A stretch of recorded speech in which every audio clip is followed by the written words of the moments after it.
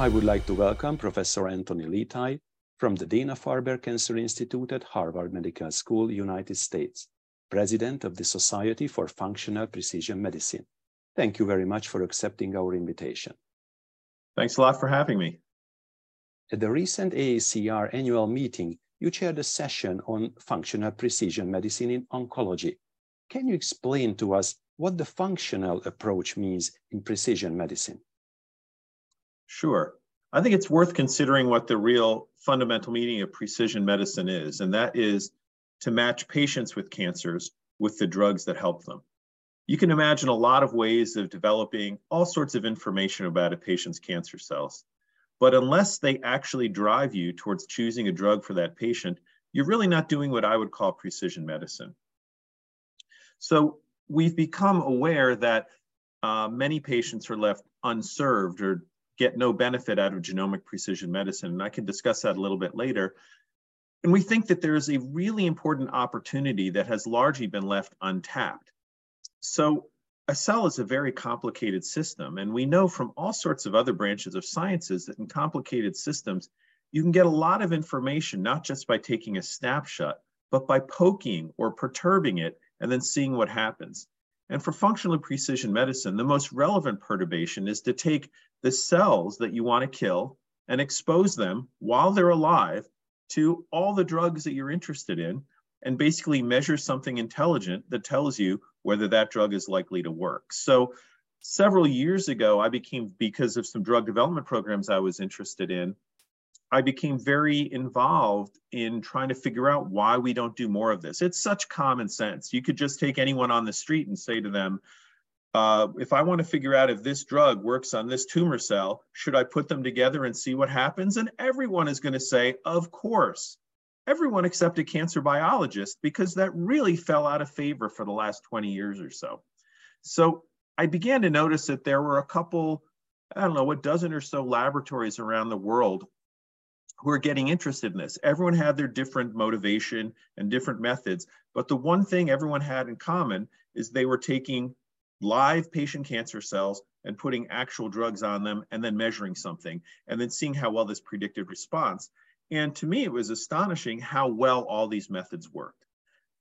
So what I call functional precision medicine is simply the act of taking a patient's living cells, exposing them to drugs, and then measuring something that predicts actual in vivo or clinical response. And what can functional precision medicine add to current patient management in oncology? Where can this new piece fit into the big puzzle of diagnostic and therapeutic options? I think it can add a lot. I think it's quite unfortunate that the term precision medicine is nearly synonymous with genomic precision medicine. And I think that's unfortunate because if we limit ourselves to genomics alone, we're really tying one hand behind our back in attempting to fight these cancer cells. It's also, I think we need to be honest and sober and realize that genomic precision medicine probably hasn't lived up to what we might have expected 15, 20 years ago. 15, 20 years ago, we were flush with the victory of Gleevec or imatinib in CML. Dramatic, absolutely life-changing drug for patients with chronic myelogenous leukemia. No doubt about it, that is genomic precision medicine at its best. But it's hard to identify in the subsequent 20 years, it's hard to identify other examples that are as life-changing as imatinib in CML. Indeed, if you look at larger trials of patients with refractory tumors and so forth, and in the United States, at least everyone is eligible to get genomic precision medicine testing in that situation. The percentage of patients who benefit is in the single-digit percentages. It's a very small percentage. You wouldn't guess that because we're often seeing the success stories, and that doesn't mean they don't exist. There certainly are success stories of a patient with a mutation in this gene and they get a drug and it helps them a lot. Great. However, the vast majority of patients are left unserved by purely genomic methods. So what we view is a future, and I'm confident this is the future, now that technology has caught up with the great number of drugs in cancer, we now have methods, not just my lab, but the group that I work with at the Society of Functional Precision Medicine, we have methods where we can test very rapidly the effect of drugs on patient living tumor cells. And the data that is developing is very exciting, that these in vitro signals, these ex vivo signals, correlate very well with in vivo activity of these drugs. The information that we get out of these functional assays is so actionable because we're using the actual drugs we're interested in. It's not like a genomic test where you might find a mutation in the genes and then you need to read the tea leaves to figure out, is there some drug that might pluck the strings of that same pathway? And it gets very complicated very fast. Whereas in functional precision medicine assays, we're saying, does drug X work on this tumor? And if the answer is yes, will we readily have a therapeutic strategy for that patient? Give them drug X. What are the challenges of the application of functional precision medicine? Well, diagnostic paradigms in oncology are almost universally applied to fixed dead patient tissue. So tissue custody is a major issue.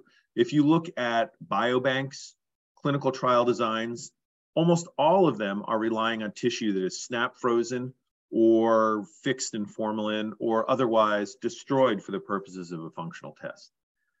I think this thinking has to change. There is so much actionable information that can be obtained from a living cell, perturbing a living cell, that we need to change the mindset so that prospectively people in designing, and this includes pharma, in designing clinical trials, will have biobanking protocols that include living viable cells, not just killing the cells. And this seems like quite a challenge to begin with, but I always like to remind people, every biopsy, every resection starts out living and viable. It is we who kill it. We don't have to kill it. We can instead store it in a viable fashion or study it immediately, study it fresh. So I do think tissue acquisition is one of the primary challenges of this. Then I think another challenge, and this is one of the reasons I'm talking to you today, is just the awareness that this is not some fringe assay performed by scientists who don't know what they're doing. Very serious scientists and clinicians are doing these assays, employing the results and actually showing pretty good results. So I want to spread sort of visibility and availability of these types of assays so that patients can start to use them. And I really do look forward to the day, and this is truly my vision of the future, where this will be a routine for patients who have, especially patients who are in a situation where there's no standard of care option available for them. It'll be as routine as the microbiology testing that we use to this day in 2023. If you have a bacterial infection, we don't sequence the bacteria to see what to do. The gold standard is to take the bacteria, grow it up, and expose it to all the drugs and see which work best. And that's what I see as the future for functional precision medicine and cancer. This is our future and the dream, but where do we stand now in the clinical practice? So right now in clinical practice, there are scattered laboratories doing this, mainly in the United States and in Europe. There's some prominent efforts that I'm aware of in Asia, I'd say especially Singapore, at National University of Singapore. At the meeting, I was very intrigued to meet some people also from India and other Asian countries that are employing this. But right now it's very scattered, and these efforts are largely struggling for visibility and indeed viability, because we need to, I think for this ever to work, it has to be commercially viable, and commercial entities need to be able to raise money. Some companies have raised money for it, and that's great. We need more of that. So right now it's a relatively scattered approach, but there are some really good, I'll take the examples of this session that I led at AACR. So for instance, Pam Becker at City of Hope, this is in the United States, has several clinical trials where she's employing these very commonsensical, straightforward functional precision medicine strategies to actually assign patients to therapies. Alana Whelm at University of Utah is doing something very similar with a focus on breast cancer patients. In a great prospective trial, Philip Stauber at University of Vienna is actually randomizing patients with advanced blood cancers to either functional precision medicine is one arm, genomic precision medicine is another arm, and then physician choice is a third arm. So this is a very, very rare and very important trial where patients are actually randomized to 3 different diagnostic strategies, not 3 different therapeutic strategies. This is called the EXALT-2 trial and is accruing right now in Vienna. Thank you very much for the conversation, and let's hope that our interview also helped the visibility of the project. Great, I hope so too. Thank you very much.